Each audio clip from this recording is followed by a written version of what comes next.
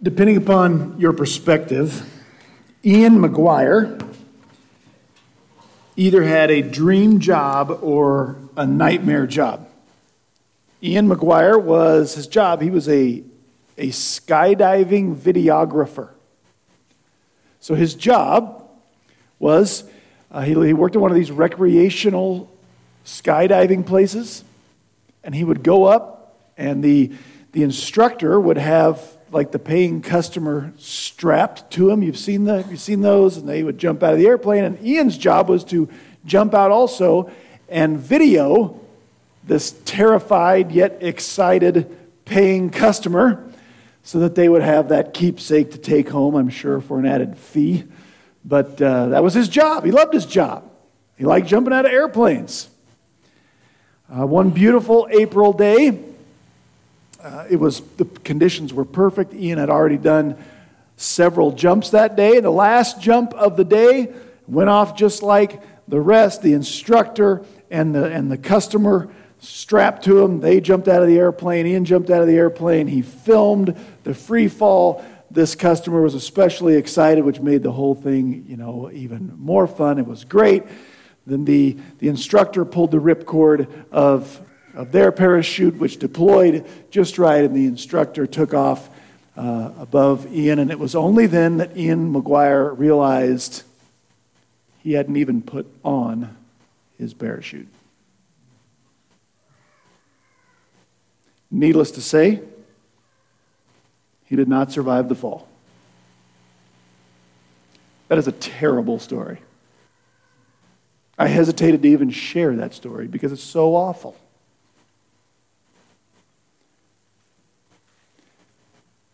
But how many people here this morning? How many people we know? How many people in our area? How many people in our families are living their life like Ian McGuire during that last jump? They think everything is fine. They think their life is exciting. It's fun. They're making as much money as they can make. They're doing what they want to do. And they have no idea they are free falling 120 miles an hour toward an extremely violent end.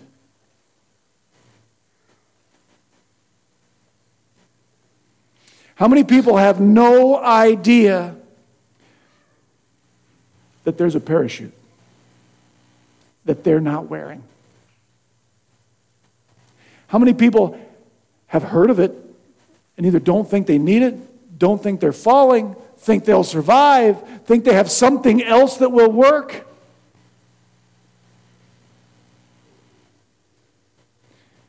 It was a terrible story I just told you, but let me tell you, getting to the end of your life and standing before a holy God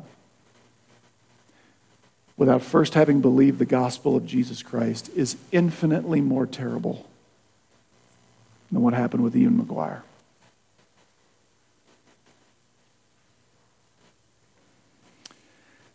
Today in the Book of Mormon, where'd that come from? Can we rewind that? We are not going to read from the Book of Mormon today. I have no idea where that one came from. If you speak publicly long enough, folks, you will say ignorant things publicly. Today, in the book of, what book? Anybody know what book we're going to be reading today? Can you help me out? Romans, thank you. In the book of Romans today, the Apostle Paul is going to tell us that Israel was living like Ian McGuire. 120 mile an hour free fall. And they had refused the parachute. We're in the middle of a section of the book of Romans where Paul is teaching us that because the overwhelming number of individual Jews, Israelis, had refused the gospel, they're lost. They're free falling and they don't know it. But they've heard the gospel, the Jews of Paul's day. They know of Jesus of Nazareth. They just didn't buy it. Now, Paul's been telling us how that doesn't mean that God has turned his back on the promises he made to Israel. He's going to keep those promises. And so Paul's been telling us how it was always God's plan to just save a remnant, a few. And it was always God's plan to save bucketfuls of Gentiles. But why was this the plan? And why, in spite of all of their advantages, why would Israel refuse her Messiah? You ever wonder that? Like you read through the Gospels, why did none of the Jews get this? Like we can go back through the Old Testament, like Paul's doing in Romans, and say, look, it's said right here. This is who is coming. You ever wonder what made Israel reject Jesus? That's what Paul wants to talk to us about this morning. Because he's Paul, it'll take him a minute to get there. But that's where we're headed. Ultimately, Paul's still answering this question, why isn't God saving more Jews? And the ultimate answer to that is because they didn't believe. Because they rejected Jesus. But why? That's what we want to talk about today as we read from the book of Romans, chapter 9, verse 30. And we're going to read through the first 4 verses of chapter 10. And they read this way. Romans chapter 9, beginning in verse 30. What shall we say then? Here's what we should say. That Gentiles who did not pursue righteousness attained righteousness. The righteousness which is by faith. But Israel, pursuing a law of righteousness, did not arrive at that law. Why? Because they did not pursue it by faith. But they pursued it as though it were by works. They stumbled over the stumbling stone, just as it is written, behold, I lay in Zion, or Israel, a stone of stumbling and a rock of offense, and he who believes in him will not be disappointed. Chapter 10. Brethren, my heart's desire and my prayer to God for them, for Israel, is for their salvation. For I testify about them that they have a zeal for God, but it is not in accordance with knowledge or with truth. For not knowing about God's righteousness and seeking to establish a righteousness of their own, they did not subject themselves or submit themselves to the righteousness of God. For Christ is the end of the law for righteousness to everyone who believes. There's our passage this morning, and Paul starts this passage by asking this question. What shall we say then? So here's what he's saying there. What conclusion should we draw from what Paul has, in the near context, recently been telling us? He's been telling us about God is saving Gentiles by the bucketful, and he's only saving Israelites or Jews just in a little sprinkling, a smattering. What conclusion should we draw from that? Paul says, here's the only conclusion we can come to. The Gentiles, which is everybody who's not an Israelite, okay, non-Jews we would say today. The Gentiles who did not pursue righteousness obtained it, and Israel who did pursue righteousness didn't attain it. That's the conclusion.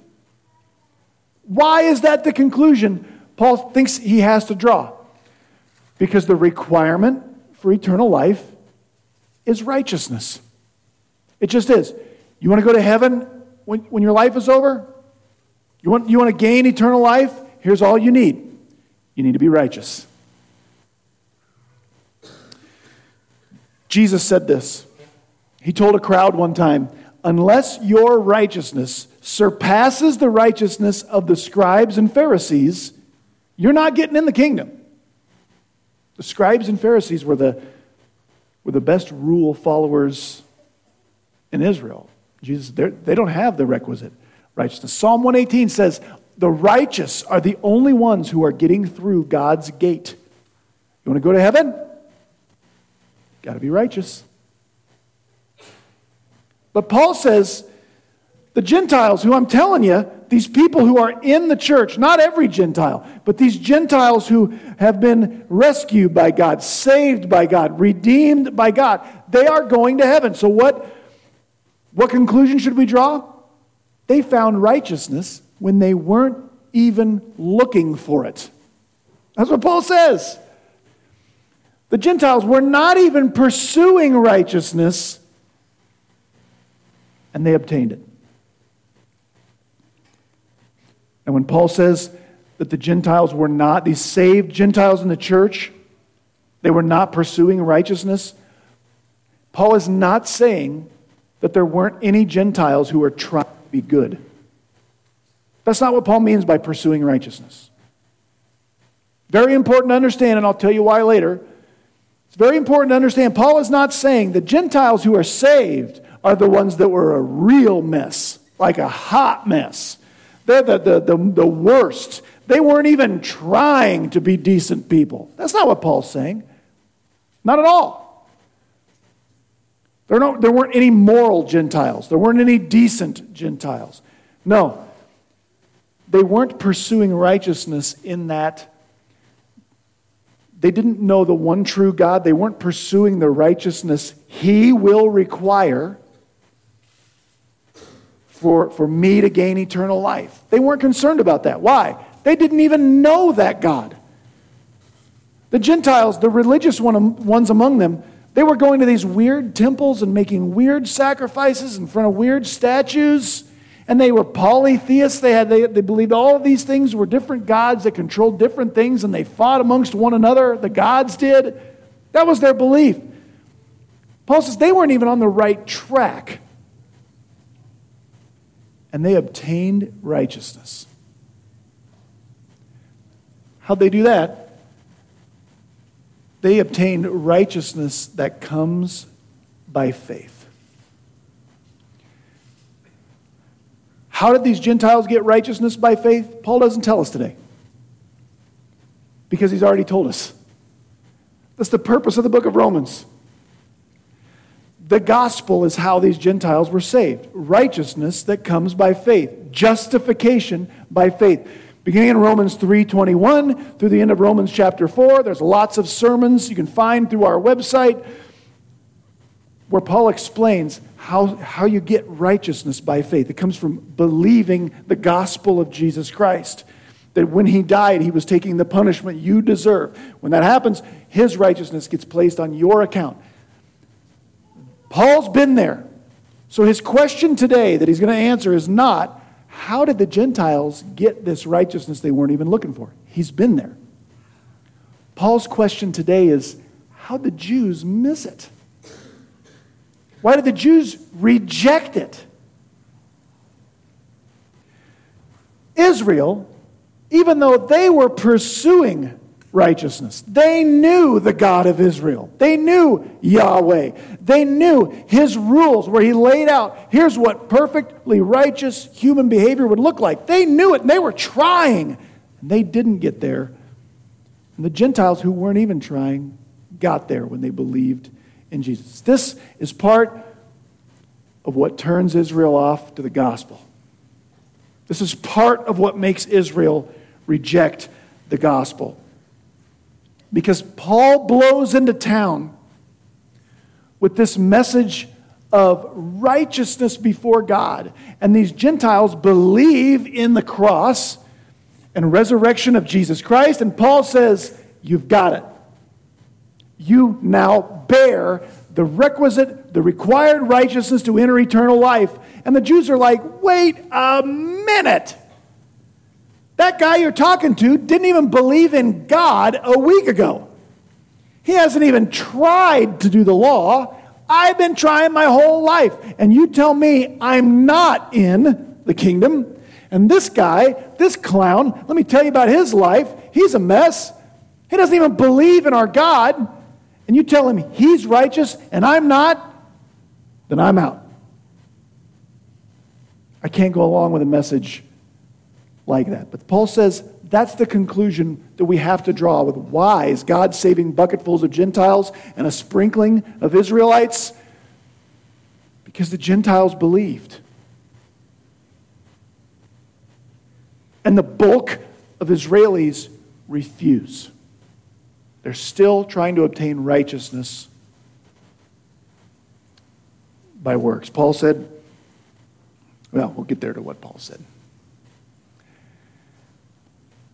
But Paul's main question, again, is not how did the Gentiles get righteousness? Paul's main question is, how did Israel miss it? Why? Okay, so the conclusion is, Gentiles believed, Israel didn't. But why not? Why did Israel reject Jesus? That's Paul's question at the beginning of verse 32. Answer begins this way. Paul says, because they, that's Israel, they pursued it, that's righteousness. They were trying to get, Israel knows they've got to be righteous to get to eternal life, get to heaven. But they pursued it not by faith. They're trying to get righteousness as if this were possible, Paul says, by works.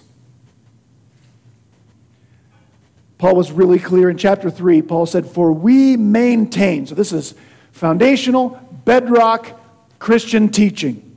We maintain that man is justified. That means declared to be righteous, deemed to be righteous by God. Man is justified by faith apart from works. Israel is still pursuing righteousness not by faith, but by works. That's part of their problem. Because of that, Paul says, and then Paul in verse 33, in this part right up here, this is a quotation from two different places in Isaiah. Paul takes two places from the prophet Isaiah 700 years before Christ, puts them together to say this. And pay attention to what Paul really says here. Why did Israel reject Jesus?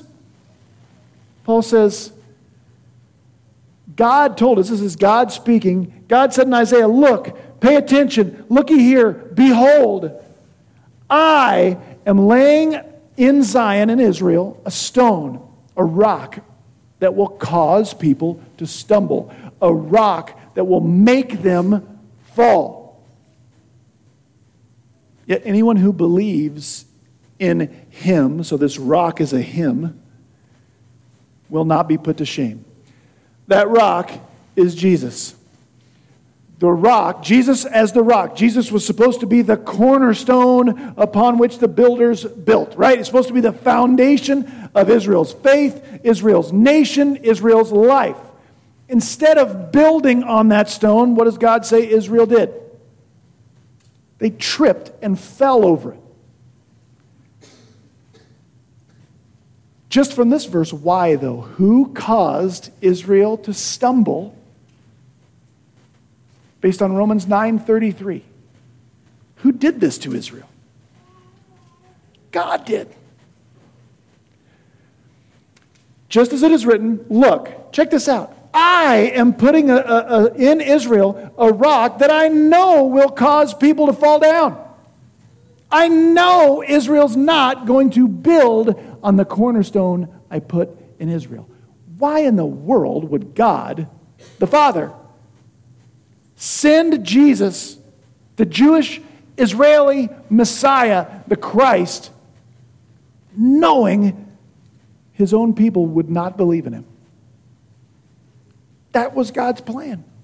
Why would he do that? You want my fullest answer on this? I'm not really sure. I just know he wasn't taken by surprise when it happened. You know that, right? God didn't send Jesus to earth and didn't wring his hands thinking, oh, I hope they treat him. I hope they treat my boy good. He knew what was coming. Isaiah, 700 years beforehand, let us know that was God's plan all along. Why? Here's my best stab. Here's my best guess.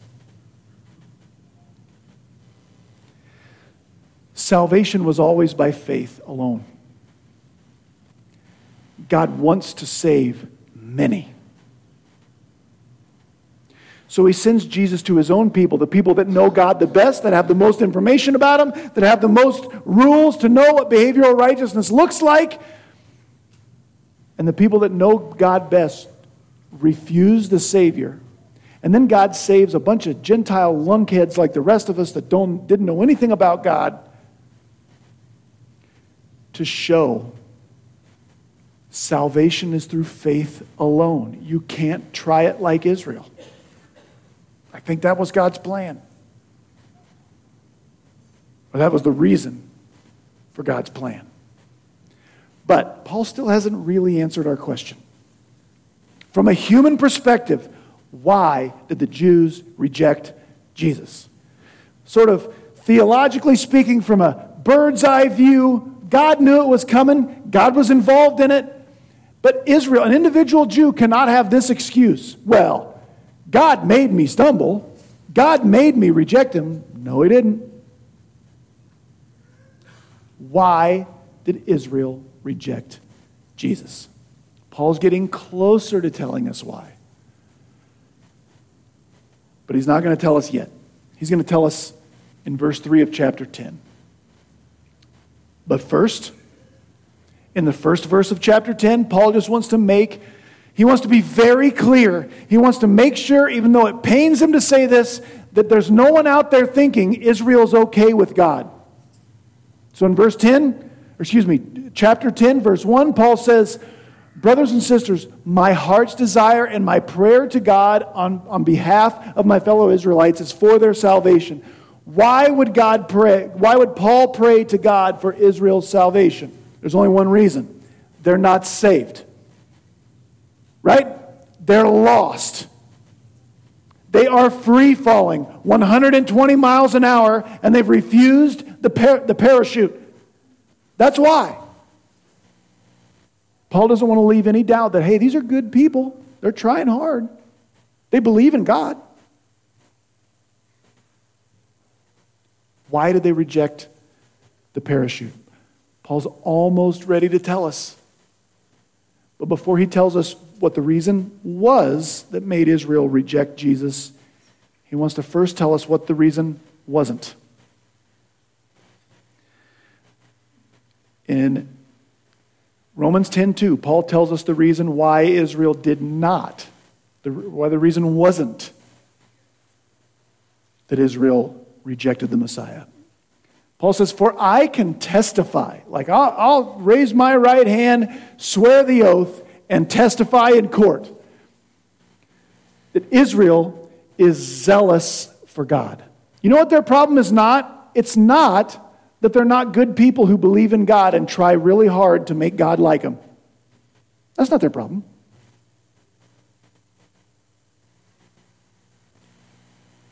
You know why that is a really important truth to get your mind around?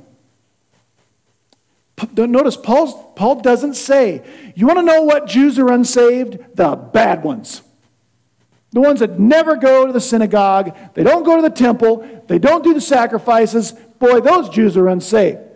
But, I got some of their friends. They're good people. They're trying really hard. You know why that's a really important thing to understand what Paul is saying? Paul is saying the good ones are lost. Because if you and I got a clipboard and went around doing the census in our area and we asked people, which one of these religions are you? In our area, what percentage of the people would check the box for Christian? 95? Then if you ask them, on what basis will you enter eternal life? What would they say? You know what you'd hear a lot of? I try to be a good, upstanding person. I try to give, I'm generous. Man, I'll stop anything to go help somebody else. I'm a decent, upstanding, conservative American. That's what people say. Paul's saying it's not enough.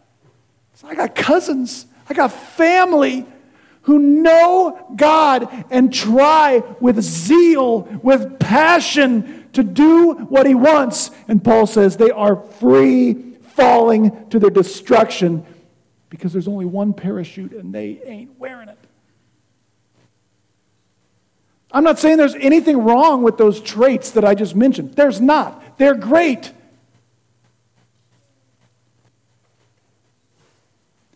They're just not enough to make God say, you are righteous. You have the requisite righteousness to enter eternal life.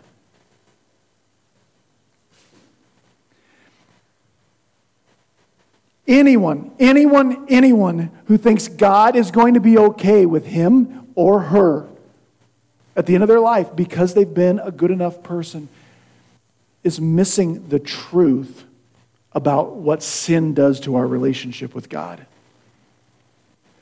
Folks, I've done a number of funerals, and it's heartbreaking to me. I do a funeral, and the best thing we can say is, oh, he would stop anything to go help somebody. Such a good dude.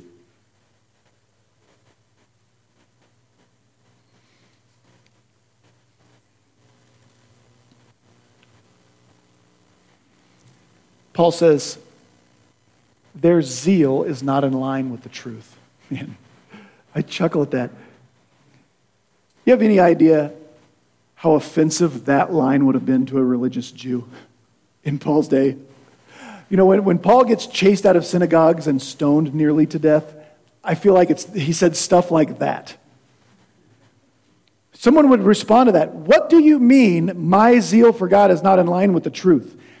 I'm following the inerrant, inspired word of God, written down in the law. That's what I'm doing. That's what I'm pursuing. How can you tell me my zeal is not in line with the truth when I'm following the scriptures? Paul would say something like, well, the truth problem isn't with the law.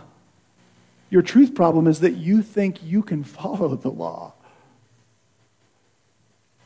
Again, anyone who thinks they can be okay with God based on how they live, the truth problem that they're having a problem with is how much their sin has separated them from God. Do you know what the bridge illustration is? Are you familiar with the bridge illustration? It looks something like this. You ever seen something like that? It's a great way to share the gospel with somebody. You draw a cliff on this side, and you write you, or you write us. This is great because you can write it on a napkin in a restaurant with somebody, right? You draw this cliff and you write this is you or this is us over here. You leave a gap and you draw God on this cliff over here, and this what creates this gulf. You don't draw the cross yet. What creates this gulf in between us and God is our sin. And the only thing that can bridge that gap is the cross of Jesus Christ. It's a great illustration. It's a good way to share the gospel. But if it has a weakness, here's what it is. It looks like that dude might be able to make it across that gap. Right? If we're going to do this justice, and I'm not suggesting that you do this, but so you were in the cafe, and I was going to use the bridge illustration. Here's what we should do. I should draw the first cliff on a napkin and write us. I should put you in my pickup, and we should drive to like the southern tip of Mexico. We should get out of my pickup and draw the other cliff and write God. There's our problem. Because it seems like this guy could do a little dirt work and fill this in.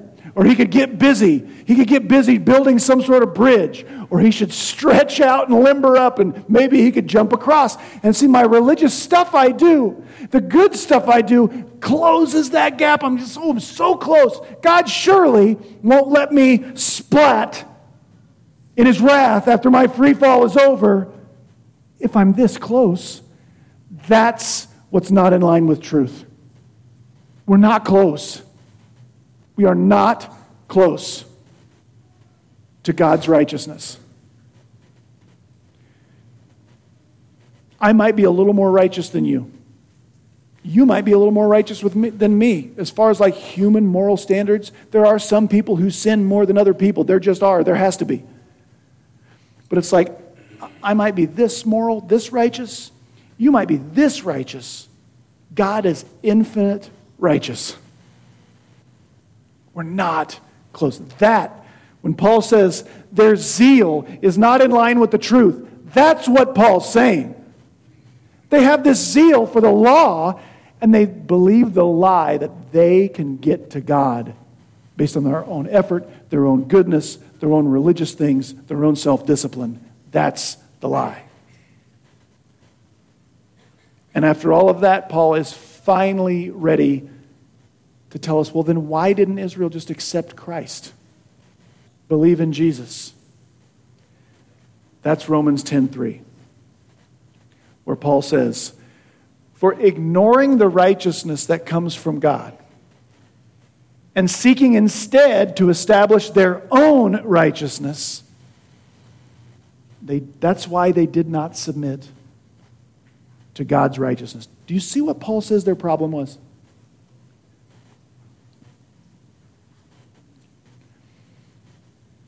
They ignored this righteousness that comes from God.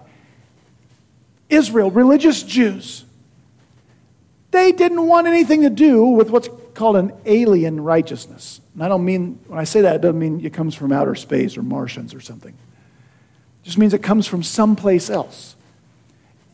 Religious Jews didn't want God to give them this righteousness that He gives to undeserving people. That's what the gospel does. They didn't want that.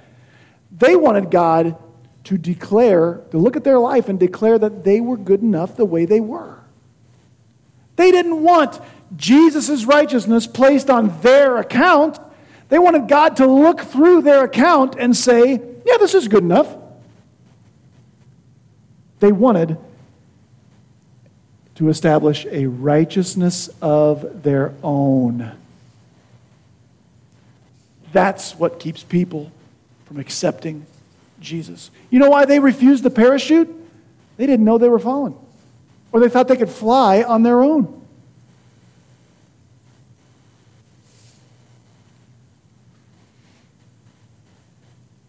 That's what made Israel stumble over Jesus. You know, the only way anyone accepts the gospel is by first accepting that I need rescued from my unrighteousness. I say this periodically, but I'll probably never stop saying it. It is important that we repent from sin. Okay, please don't. It's important that we repent from sin. Wait till chapter 12. We'll get there. But before I can accept the gospel, I need to repent of my righteousness. I need to repent, change my mind about the idea that I have righteousness of my own. I need to repent of the idea that the gap's not that big between me and God. I can build a bridge. I can do the dirt work. I can do religious things that will help me get across. No, no, no. I need a rescue effort that is all His. I don't need a little bit of help. I don't need a boost. I need like CPR and the little shocking paddle things.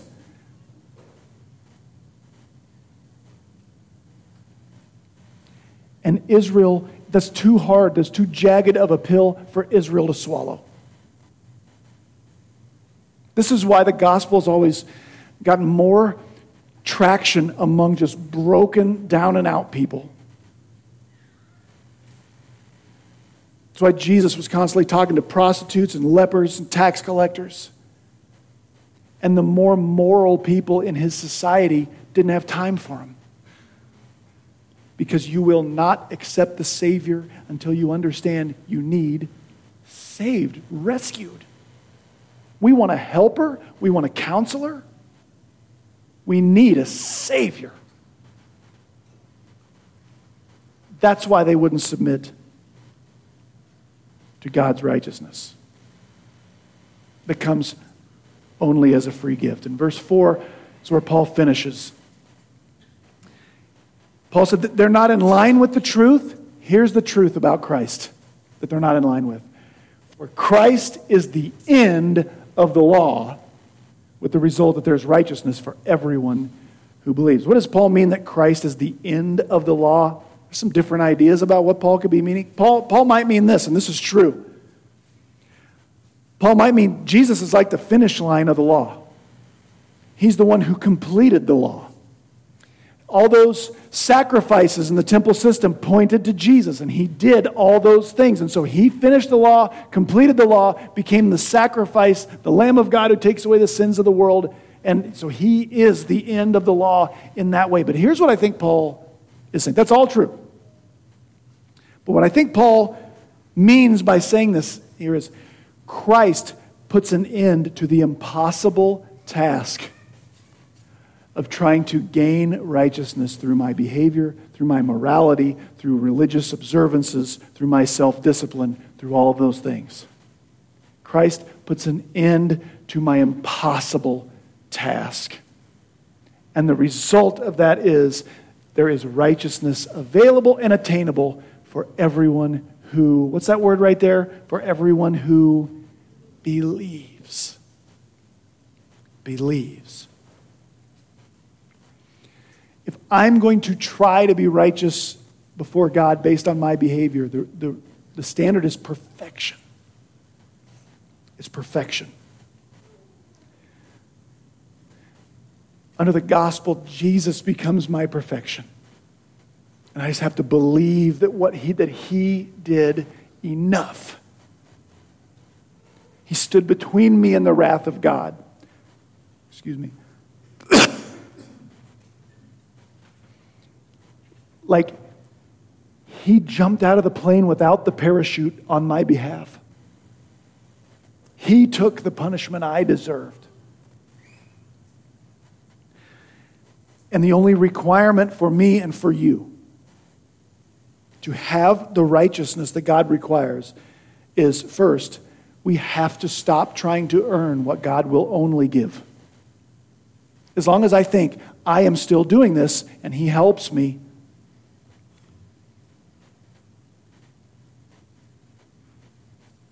I have to stop trying to earn what God will only give as a free gift. Again, that doesn't mean I don't try to be good later. Come back for chapter 12. We'll get there. So I have to stop trying to earn what God will only give. Second, I have to believe, I have to understand that my sin, my own sin, has created a chasm between myself and God that I could never bridge.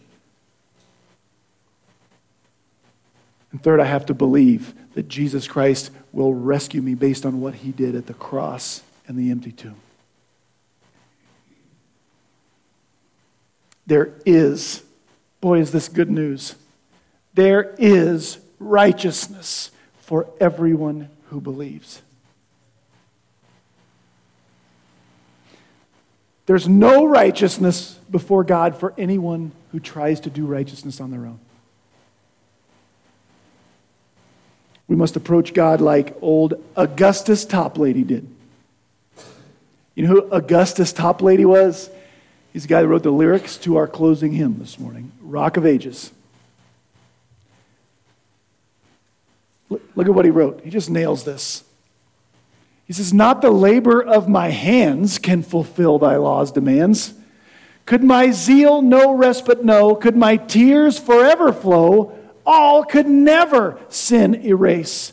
Thou must save, and save by grace." And he starts the next verse this way. "Nothing in my hand I bring, simply to thy cross I cling." Do you see what he says there? He said, it's not stuff I can do that can fulfill the law. I can't do it. Even if my zeal, my passion for being good never took a break, respite is break. It's a rest. Even if I never took a day off from trying really hard to be good, and none of us can say that. But even if that were true, and then even in the few times I made a few mistakes, that I never stopped crying and being really sorry and being tore up for all the dumb things I've done, and I either worked really hard to be good or cried for all the things I've done wrong. Even if I did that 24/7, 365, all that could never erase my sin. Thou must save, and save by grace. Nothing in my hand I bring. Simply to thy cross I cling. We started this morning with a rather morbid illustration of a guy jumping out of an airplane without a parachute. Folks, we are all falling. We are. Well, Pastor Matt, if I was falling like that, I would know. Oh, really? You are spinning at approximately 700 miles an hour right now. You are rotating around the sun at approximately 67,000 miles an hour right now. Did you know that? Because I didn't. I had to Google it before church. But it's true. And you are free falling into the courtroom of the God of the universe at 120 miles an hour. And the parachute is right there. I just described it as best I could. You just have to believe He did everything you needed done for you to be okay before the God of the universe. You cry out to Him, and He will give you the parachute. And it will work. Why would anyone refuse that? You know why? Because we don't believe we're falling. We believe we have some other kind of parachute that'll work just as good. Or we're crazy enough to believe we can flap our arms hard enough that we can fly on our own.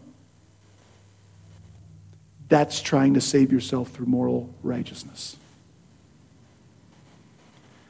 Would you bow your heads and let's pray.